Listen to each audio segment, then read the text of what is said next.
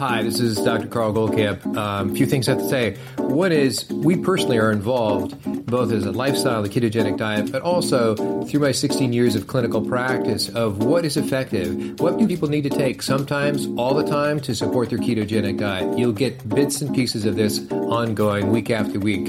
It's important to be comprehensive. In one way it's simple, and one way it's a little bit complicated.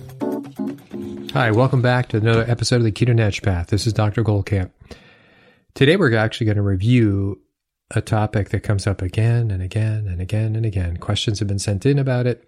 We've discussed it to some extent, but it's ubiquitous in the sense that it's in our food nearly all the time. And we just have to talk about it a little more at length. So this is about dairy. Again, this will be our third or fourth podcast on dairy. But I thought I would review some things and go into perhaps a technical level of understanding why dairy has its issues. And it's not just, we have an allergy. I'm not even talking about if you're allergic to dairy at all. I'm talking about its effects.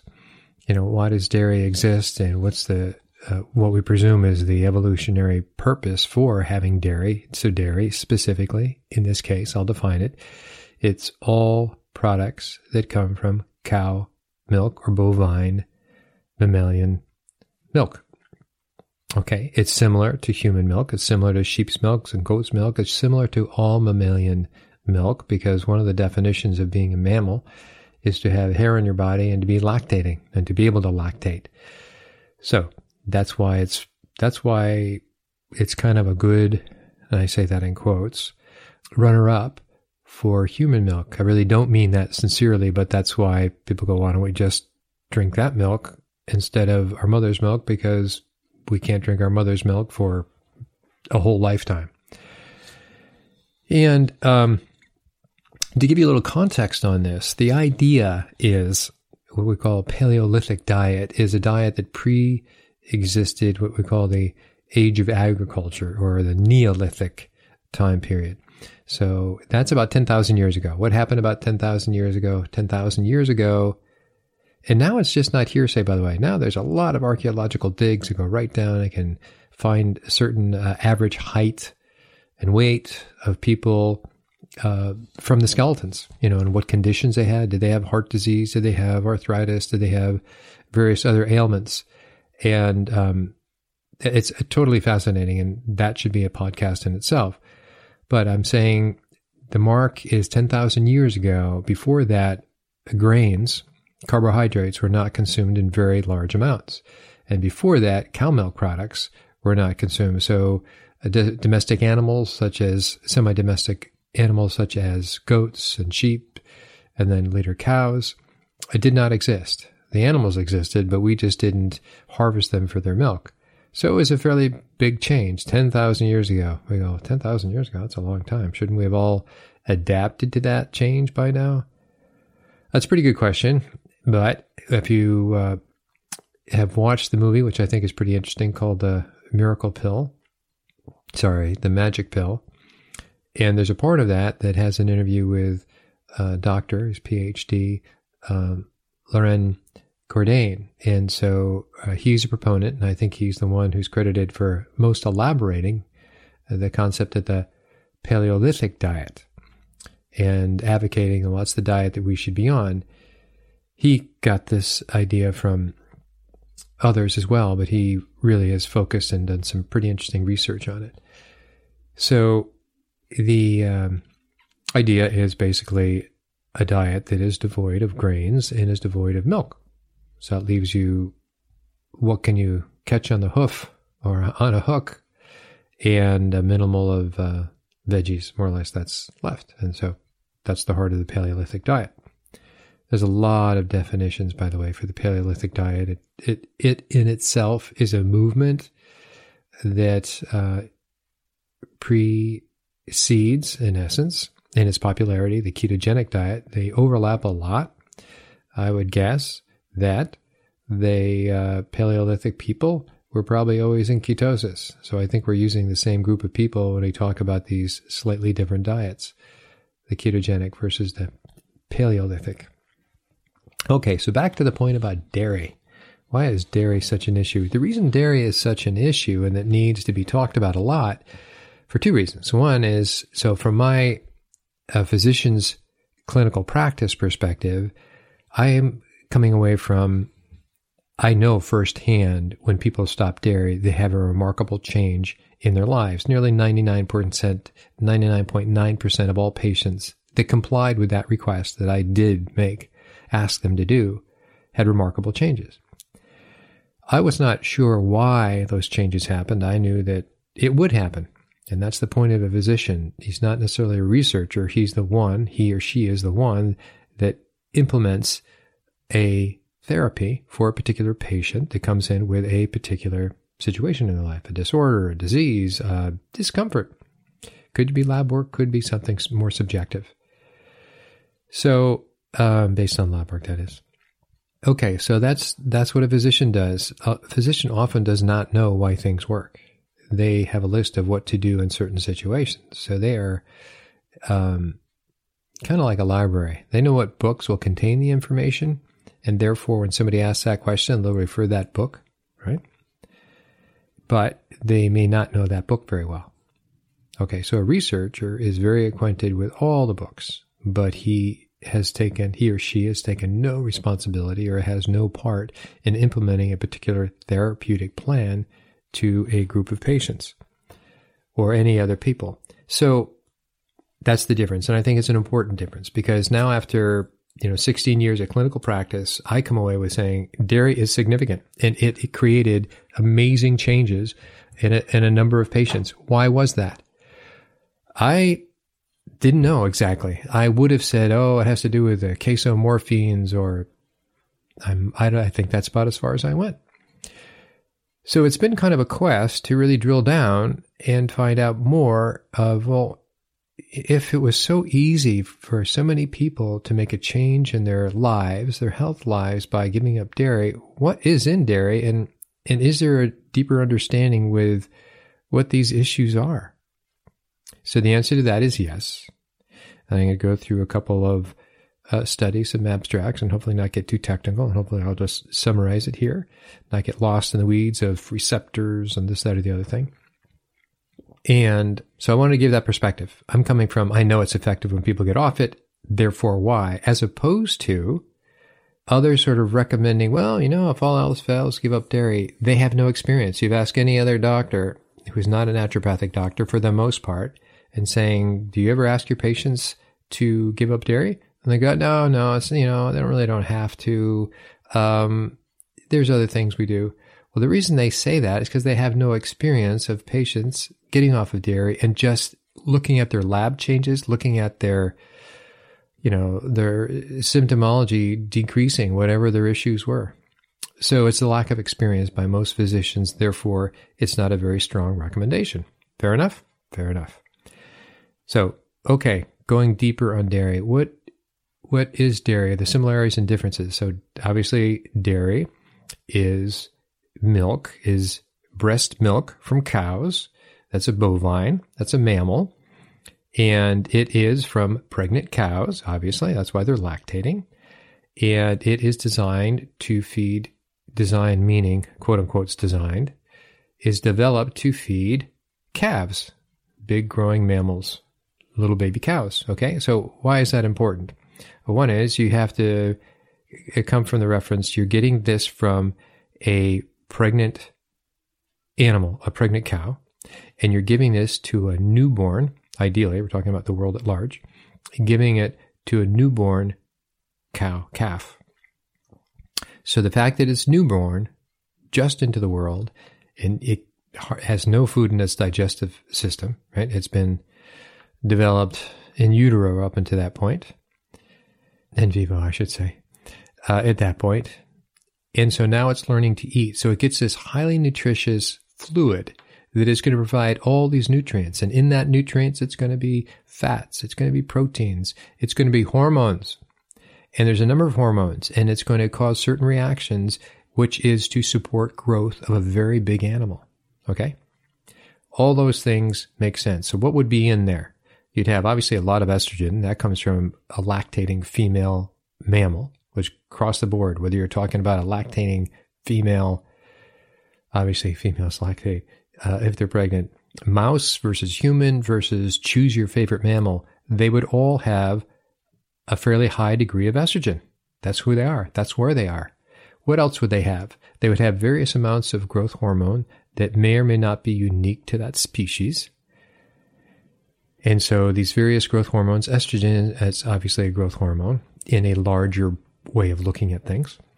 It would have a thing called IGF, insulin-like growth factor -1, IGF, insulin-like growth factor. So they all have IGF, but they're all slightly different. However, bovine, cows, where we get our cow milk, that IGF is identical to human IGF. So that's a growth hormone.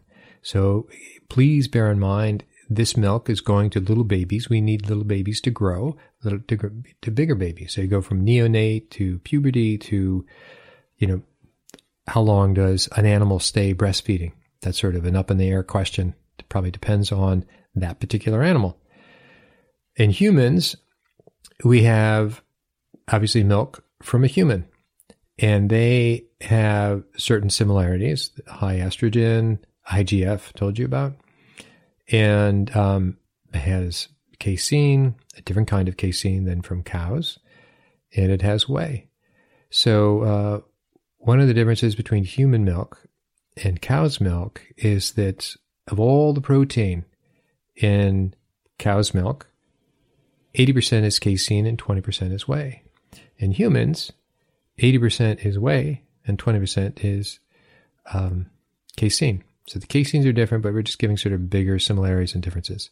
They're both very high fat, and you get a lot of immune supporting things that the baby, the neonate needs. Your essence, what they say, you're getting a borrowed immunity from the mother's breast milk. That's why breastfeeding is so important. Other functions of milk in all mammalian species is to help establish the microbiome, that is the gut bacteria. And there's a big difference, as some of you may already know, between breastfed humans and non-breastfed humans and the development of their microbiome. And eventually, we believe, at least the studies and the places I've gone to learn about this, is that you kind of get a parity after about 3 or 4 years, that you should be somewhat similar. However, they find that non-breastfed humans have a higher degree of allergies, asthma in particular. So, okay, now back to cow milk. We're going to be focusing on cow milk. So when I say dairy, I hate to sort of say the obvious for some people, dairy does not include chicken eggs. Dairy is milk and all the products that come from milk. So whether that's yogurt or ice cream or milk or cheese, or if I'm forgetting anything, you know what I'm talking about. So I'm talking about dairy and the components of dairy, which are fat, casein, and whey. Okay? All right. So we're going to focus on a few things that are in cow milk products that are disadvantageous to humans. And I'm not even going to talk about the allergenic part. If you're allergic to it, that's a separate issue. And for this pretend case, we're going to talk about grazed, grass-fed, healthy cows, and we're just having healthy cow milk. And we're not going to talk about the difference between raw or pasteurized or homogenized. Homogenized is when you blend it up so much that it no longer separates the cream to the milk. And the problem with that, I'm just giving you a little bit of background on that. The problem with that is that it makes these little mycelials, little fat pellets that are so hard to digest for humans that they think that is one of the causative reasons for diabetes and other gut issues in humans, just the homogenization process. We'll get to diabetes in a second. And the pasteurization is bringing everything up to a very high heat, a pretty high heat, for a brief period of time. And the thinking there is to cut down on various bacteria. And so therefore, you would have less chances of picking up a bacterial infection. It basically cleanses the milk, quote unquote. And it's kind of a controversy. The many states, 20 states specifically, allow raw milk. Another topic, but so that's it. We're not going to go into those two. We're just talking about, we'll say, pasteurized, homogenized milk that most of us have, and even raw milk. So the truths we're talking about today cross both of those. All right, now to the heart of it. The heart of it is this. The heart of it in milk is that if you have a little thermometer, like I'm making up this tool, and you went to the grocery store and you could punch through the top of each bottle and find out how much estrogen was in each, whether it's paper or glass container of milk, you would find there's a variation of the level of estrogen you would find in cow's milk. And that's a big deal. High estrogen, high cow estrogen, which is pretty close to human estrogen, would have the same effect for the most part on humans. You also would have to measure IGF. IGF is a hormone in there that is identical to humans. You would also, in some cows, you would have to look at cow milk. You'd have to look at whether there is additional growth hormone, simply called growth hormone, bovine growth hormone, which is, I can't remember if it's identical or not, very close to human, if not identical. I'd have to look that up. Small point. But another growth hormone. Okay, and you'd also have to look up, I mentioned that casein is 80% and whey is 20%. Whey, which is a big bodybuilder supplements, right? When they have their whey powder before working out or after working out, they know what they're doing. But I just want to say that whey is very insulinogenic. It's not glycemic. It doesn't kick up your blood glucose, but it does kick up your insulin. That's pretty interesting. Okay, which is insulin is a growth hormone. So that's kind of the big story here, is the things that kick up insulin are growth hormones. So now you have insulin, you have IGF-1, you have estrogen, and you may or may not have a level of growth hormone. Growth hormone, bovine growth hormone in your milk. So got a lot of hormones in there, and which are very appropriate. When you think of the design of milk, notice like in cow's milk, for calves, you would want something that's very nutritious, right? That gives them it's like their daily vitamin, if you will, as we now think of supplements. It's their daily nutrition of essential fatty acids or branched chain amino acids, essential fats. Certainly a degree, there's lactose, as we know, in there, so there's a degree of sugar in there. So it's their daily charge. But the interesting thing is of the casein, as you might remember from before talking about it, the casomorphine is the protein, and this goes for all mammals. The casein in that particular mammal's milk is digested like a protein, but when it gets to the stomach, a piece of that protein, a piece of that casein breaks off. And that little piece that breaks off is called a casomorphine. It's an opiate in essence. And it's a string of amino acids, so it's a peptide of various types. And so they have all these listed, by the way. So all these casomorphines are listed. So you can almost look up what a mouse casomorphine looks like compared to a human, and so on and so forth. But they all serve the same function. And the function is to hit the opiate receptors that mammals have. And that gives that kind of euphoric feeling. That's why morphine is given as a pain reliever, and heroin and so on. These are all opiates, all narcotics. And so they have that euphoria feeling. And it is a drug. You drug the little cow, the little baby, the little mammal to when it's breastfeeding, saying this is a good thing and you should be breastfeeding more, which is get these hormones, get these nutrients so you can become a healthy young mammal. So that casomorphine is, think of the size of the mammal. So I don't know what the largest mammal is, but my guess is it's the blue whale. And after that, it's probably an elephant. And after that, it's probably a horse or a cow, or I don't know if a gorilla. But the larger the mammal, for the most part, the stronger that addiction to the mother's milk has to be, because it's a survival mechanism to get the baby to come back to the breast to feed more. So if the baby didn't connect with, that's a good thing to do. In fact, when I'm not breastfeeding, I don't feel all that good, it becomes addicted to breastfeeding. That's a good thing. That's an evolutionary survival mechanism. Get the neonate to come back to the breast to have further nutrition and to grow correctly, et cetera, pick up all those goodies from breast milk. All right. So one difference we have is there's a difference of the casomorphine in human milk. The same mechanism is in human milk. It's just not the same casomorphine. It's a little less potent, if you will. So that's a difference. The other is when you now have these growth hormones. So let me say, apples to apples, the reason for breast milk is to help neonates, to help infants and toddlers to grow. And then it stops because growth doesn't go on forever. So milk is about growth.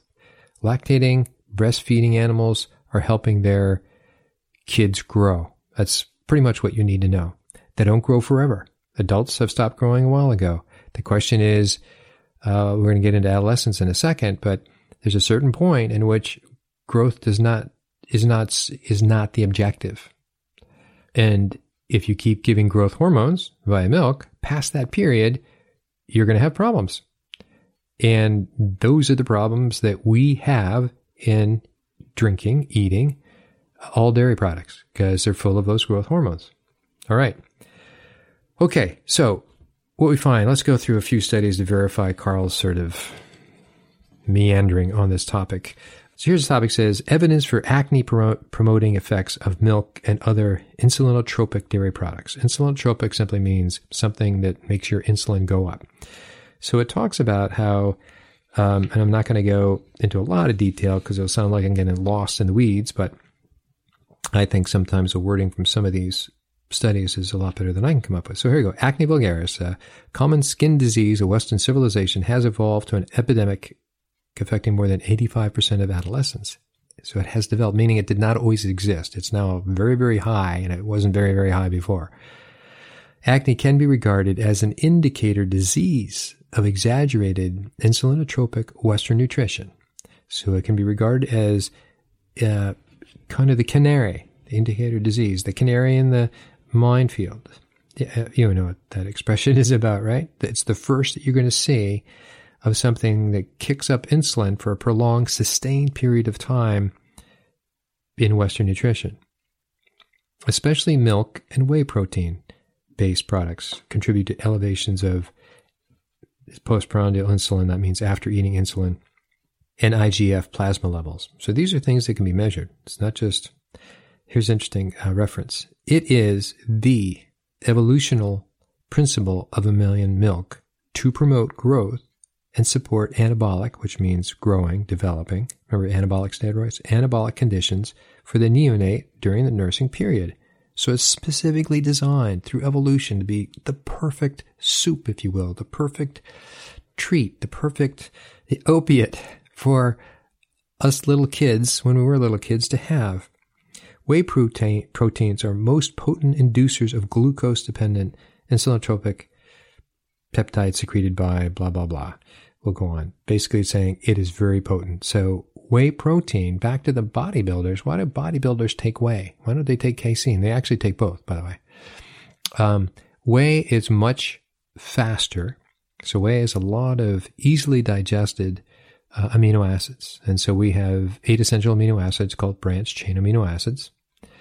And actually, the branched chain amino acids are 4, say, leucine, isoleucine, valine, and so I guess it's just 3 amino acids. We have 8 essential amino acids, so it's part of that. So the branched chain amino acids specifically, which are food for the liver, should you want to know.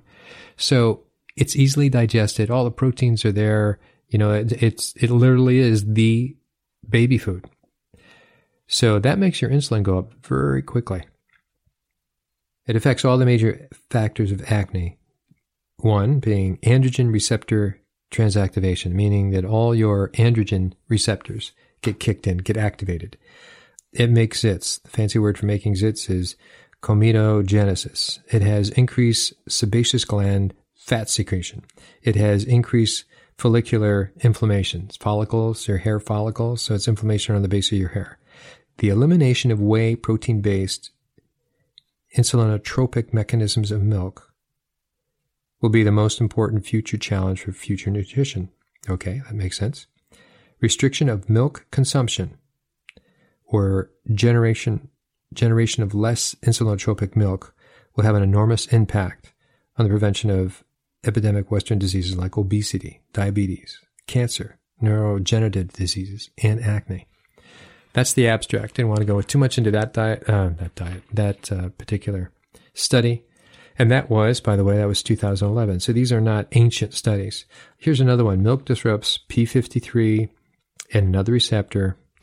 All the studies I'm going after, they will be linked up on the podcast, so you can go back in and read at length should you want to. I'm just skimming what I think is important.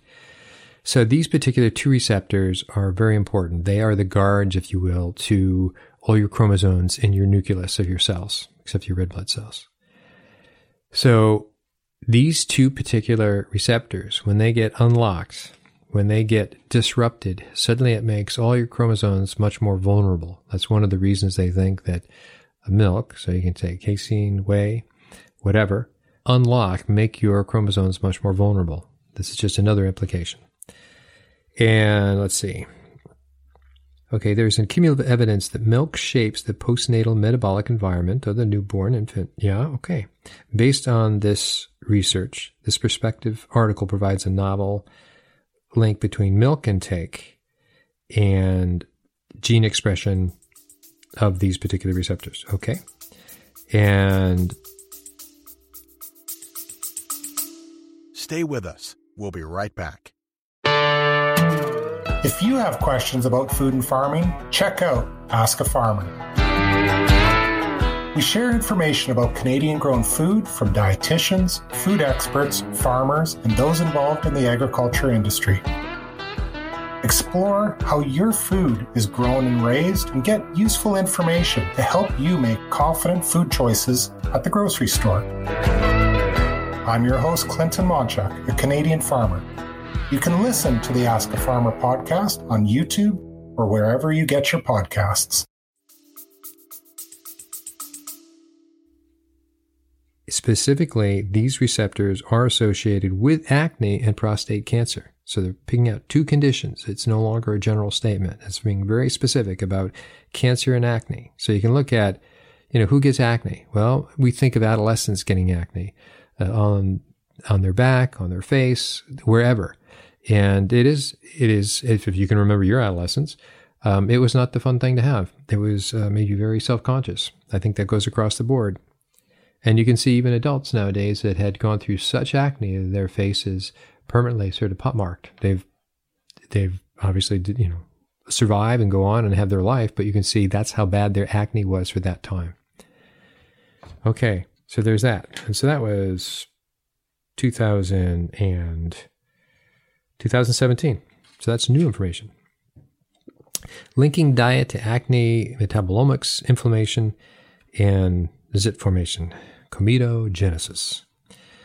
Update. So this is from 2015, and this is acne vulgaris, an epidemic inflammatory skin disease of adolescents is closely related to the Western diet. Major food classes that promote these are hyperglycemic carbohydrates, milk and dairy, and deficient omega-3 fatty acids. Isn't that interesting? Diet-induced insulin and insulin-like growth factor signaling. By the way, insulin and insulin-like growth factor 1, they are coupled together because they are chemical structures that are very similar to each other, but they can hit each other's receptors. And mostly it's insulin-like growth factor can link up to the same receptors as insulin, which are all over your body, by the way. And nearly every cell in your body has an insulin receptor. So IGF-1 can activate these receptors. Maybe not as strongly as insulin, but it can do that. So that's why they're linked together. And they go insulin, insulin-like growth factor. They consider kind of one entity in a lot of studies. So it's diet-induced insulin, insulin-like growth factor, IGF-1 signaling is superimposed on elevated IGF-1 levels during puberty. In other words, you already have high IGF-1 levels because it's about growth. Your own body is saying, time to grow. It automatically secretes. And where does IGF come from? Basically, it's pituitary that signals, activates the liver to make IGF-1. So that's where that comes from. So you're already producing IGF-1. Another interesting thing is that, as I told you, the IGF-1 in cow milk is identical. And so when that comes to, you're digesting it, so it goes down to the stomach and intestines, it goes off into the bloodstream that goes directly to the liver. And the liver doesn't break it down. The liver sees it as the signal, IGF-1, and it now makes disproportionately more. It's a trigger to produce more IGF. So now it's way more than double. It's a multiple of growth hormones that are being kicked off because the IGF-1 is identical in cow milk. Isn't that interesting? So therefore, this is one of the reasons you get acne, but you're going to get all these other more subtle and perhaps long-term, call it latent or slowly developing problems, whether they're cancer or diabetes or cardiovascular, which is really secondary to diabetes in most cases. Okay, so Western diet provides abundant branched-chain amino acids, glutamine, insulin. It gets kind of technical, but one of the things that comes up again and again is that insulin, IGF-1, branched-chain amino acids, glutamine, they can target, and I'm going to use another fancy word, they call it mTOR. mTOR is a receptor, and you can hear it more and more and more. The story of how it was discovered is pretty interesting, but it hits this mTOR. mTOR it's the growth factor. It's the nexus. It's the one receptor. When you trigger that, it then begins a cascade of making a lot of different tissues grow all across the board. So it's the big receptor to hit. And so consequently, you have acne overgrowth. And so we go with that. So, trying to leave out all the technical. These are good studies to read. I encourage people to jump into it. But now we have IGF gets disproportionately amplified. A lot more is made. That goes on and hits mTOR. mTOR then is about muscle and is about making a lot of things grow, but not everything needs to grow. Just certain tissues need to grow. And that's one thing. The other thing is, you don't always need to be growing. Your body doesn't always need to be growing like a neonate, or an adolescent. When you get into adults, it's more about maintaining the quality of the tissues you have in your body. Not about making them bigger. You don't want your muscles always to get bigger, bigger, bigger. And so one is about timing in your life. When could you, if you were to justify having milk? Well, if you're born as a baby, breast milk obviously is appropriate to have as a neonate and a toddler. You don't have that into adolescence. However, that has been in the West. It used to have a lot of milk. I grew up on milk. Now people have less milk, but they have more dairy products, more cheese, more everything else. And so in essence, they are getting the same effect of these growth hormones perhaps forever in their life. And does that make sense? So those are the questions, two questions that you need to be sort of looking at. Apart from estrogen as well. So it's estrogen, IGF, and insulin. Another one, impact of cow milk on mTOR signaling and the initiation and progression of prostate cancer. So prostate cancer is dependent on androgen receptor signaling and aberrations of the pathway, mTOR pathway, mediating excessive and sustained growth signaling. That means it is just always on. There's not a rhythm to it, or there's never an off time. And that mTOR is upregulated in 100% of advanced prostate cancer in humans. Epidemiological evidence points to an increase of dairy protein consumption as a major dietary risk factor for the development of prostate cancer.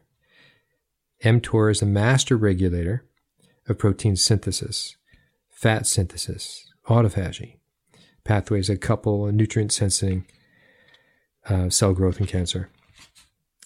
Impacts of cow milk mediated mTOR signaling and the initiation and progression of prostate cancer. So it goes on and on. So those are just reading the titles and a little bit of the abstracts. One topic that I wanted to elaborate on, one paper I want to elaborate on, is called the overstimulation of insulin and IGF signaling by Western diet that may promote diseases. So that's kind of the concept we've been presenting so far. But they look at a population of people that were born without receptors to insulin-like growth factor and growth hormone. So it's almost like they don't have, or they have no function for growth hormone IGF in their lives because they can't process it. So it's a non-entity. In research, the reason that you do mice research so much is because there is a whole industry of developing mice that have a genetic deficiency for a particular thing you're trying to test. So it's like what they call knockout mice. You have a mouse that does not have this receptor, and they use that as the contrast with mice that do have the receptors and find out what's the difference in this population when you feed them a diet or feed them a drug. So it's pretty interesting. So this is a natural population of humans that are in essence like knockout mice.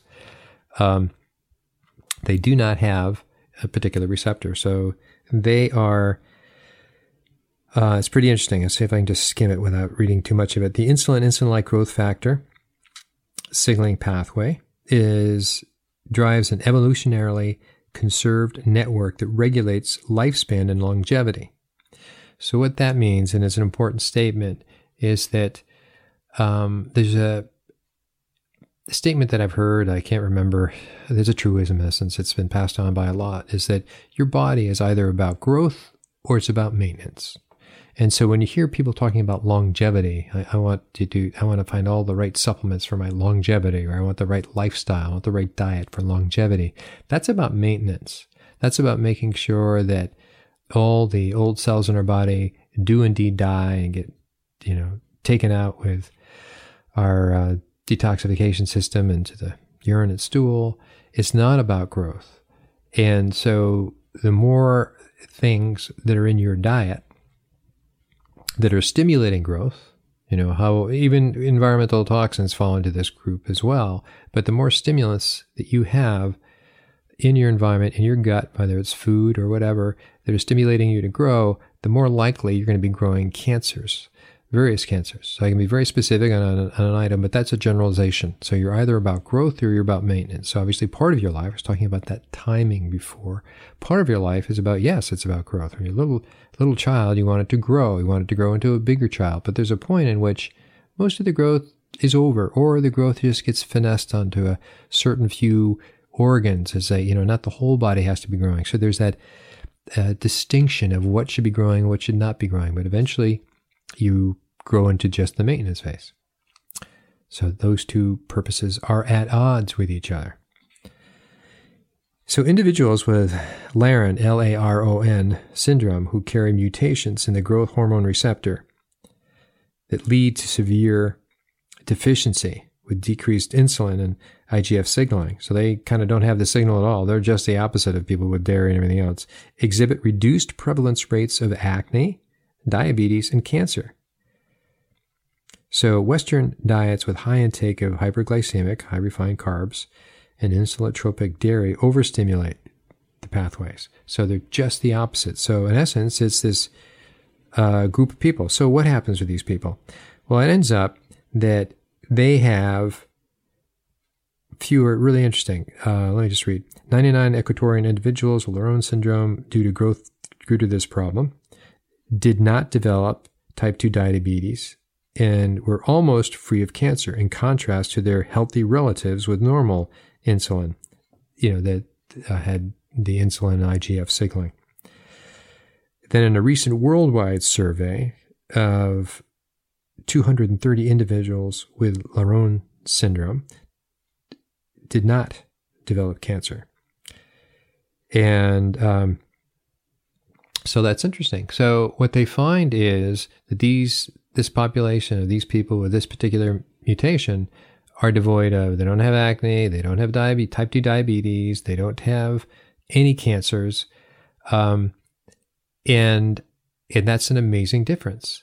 They also, since we've been having growth, right? All this is about growth. So, if you have the receptors and you're having all that dairy, you're getting growth, is that the difference primarily is that without that aspect, that you will have, without those receptors, you will be, I won't say growth less, but I'm leaving you to fill in the word before I get there. They are smaller. There's a higher increase with dwarfism. And you can say, well, those that have a mutation that have an oversensitive growth receptors, or what they call agromegaly, those are the giants. So we have kind of this human experimentation that does exist in the world that shows us the value of growth hormones. It ends up those giants, those with acromegaly, don't live very long. They do die of various cancers. They're much more likely to have type 2 diabetes, et cetera, et cetera. So we now see that scale. Most normal, quote unquote, we all have variations in the middle. It falls to diet. So we have the mechanism, we have the active receptors, and a lot of our diet stimulates growth. So we end up being more towards the acromegaly class of people, kind of people that have a higher incidence of diabetes and cancer and so on and so forth. That's the point I'm trying to make. And so those with Western diets, we have increased linear growth, meaning, height. Tall people, high oxidative stress, pro-aging signaling, high prevalence of acne, diabetes, cancer, prostate cancer. Those that had this particular Laron syndrome, they have reduced linear growth, so they're dwarfism, low oxidative stress, anti-aging signaling, low prevalence of acne, diabetes, and cancer. So the question that most are wondering, well, do they live forever? I mean, so this whole idea, it sounds like they'd be great. I have high rates of longevity. Not necessarily. They live about the same length of time. So where does that put you?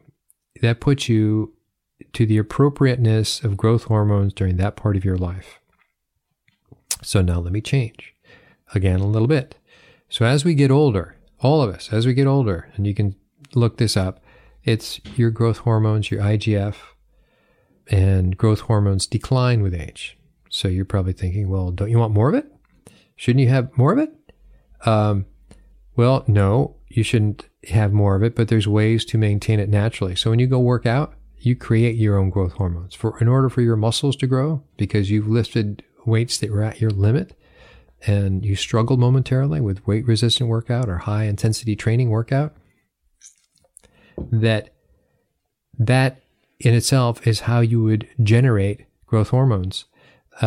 Somebody would probably say, well, that's when you should have dairy with all those growth hormones in the dairy. I should have it when I'm older because I'm low.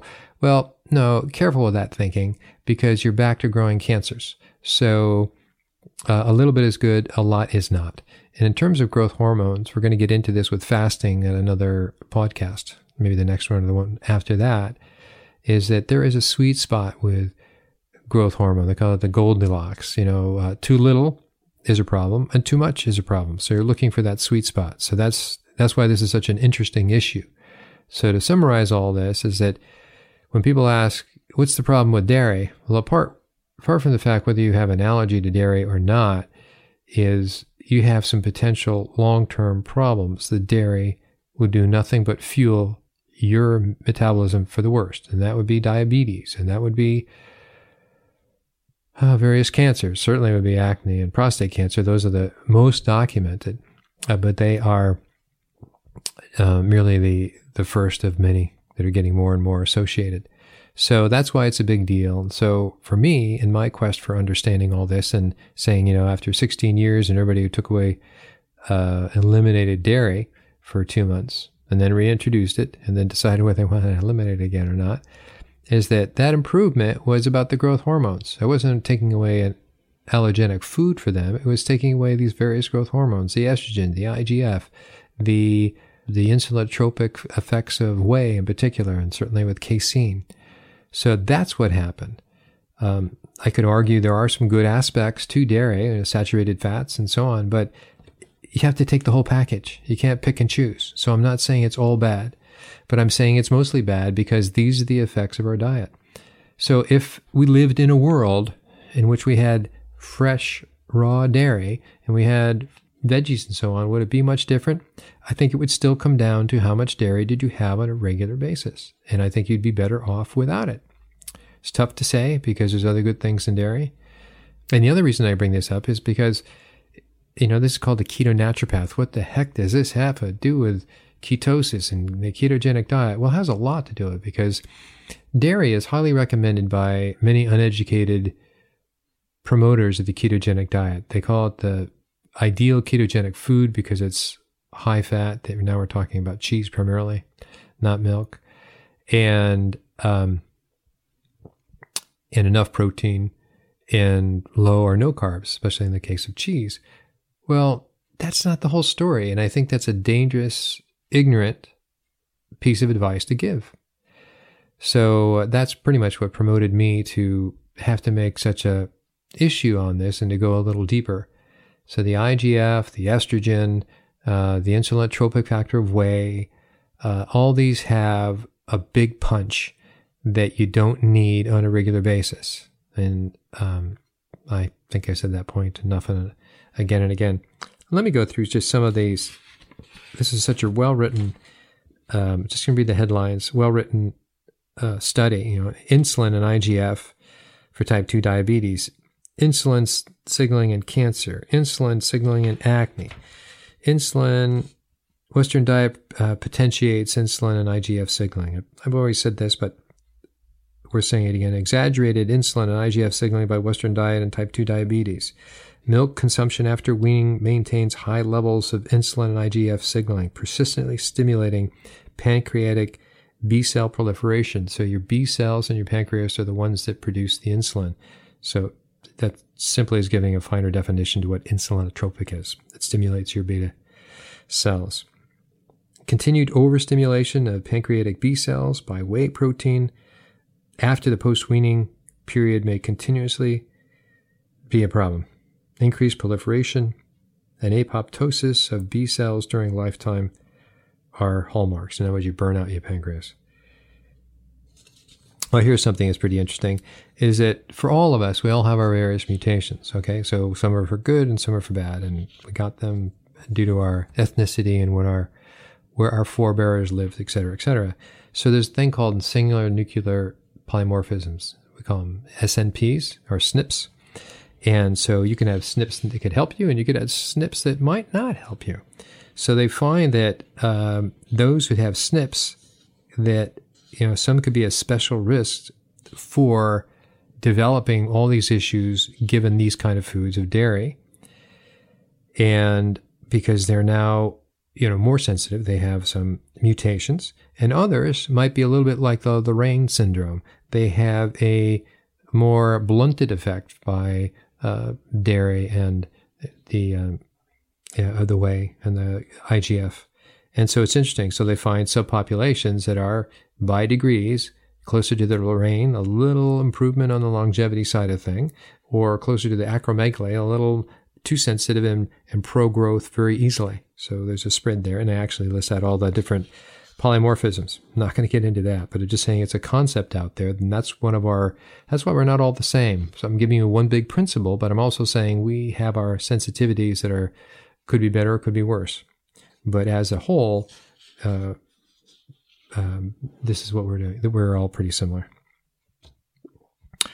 Okay, I guess the last thing is, and it's sort of repetition, it says access to higher amounts of insulinotropic and IGF raising foods, sugar, grains, dairy, occurred about 10,000 years ago during the Neolithic Revolution. It was further augmented by the industrial, what I consider we're now into the food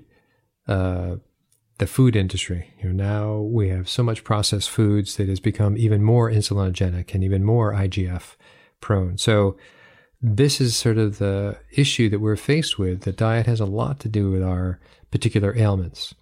And interesting summary. So with that, I think I've sort of perhaps perseverated on the point more and more and more. I didn't mean to go that far, but it's a big deal. It's not so much, I think I'll try dairy. I think I'll try not dairy. It really aggravates me. I was about to go to a ketogenic weekend of topics, and they were going to be giving grilled cheese to everybody. That was going to be their automatic default food for everybody. I'm thinking, what a moron. Their thinking was that superficial. And obviously, there's a lot of people in the ketogenic pool of quote-unquote authorities, gurus, if you will. And I think that's fine. I think the word should get out on the ketogenic diet. You know how I feel about it. I think it's highly valuable. So the number one thing I would have everybody do, and then work from there. But I think that's by not covering the downside of what dairy actually does and is, and I even talk about the environmental, other chemicals that are in food that we actually have. If you went to the grocery store, it's a whole nother level. So on that, hope you got something out of it. Hope you'll take some action, and I hope you're doing well in your ketogenic journey. Till next time, this is Dr. Carl Goldkamp. Thanks for listening. For anybody who has any questions, feel free to contact me on our Facebook group, Keto Naturopath, same name as our podcast. I'm open to any questions, and we plod through the good and the bad, the difficult and the easy, week after week.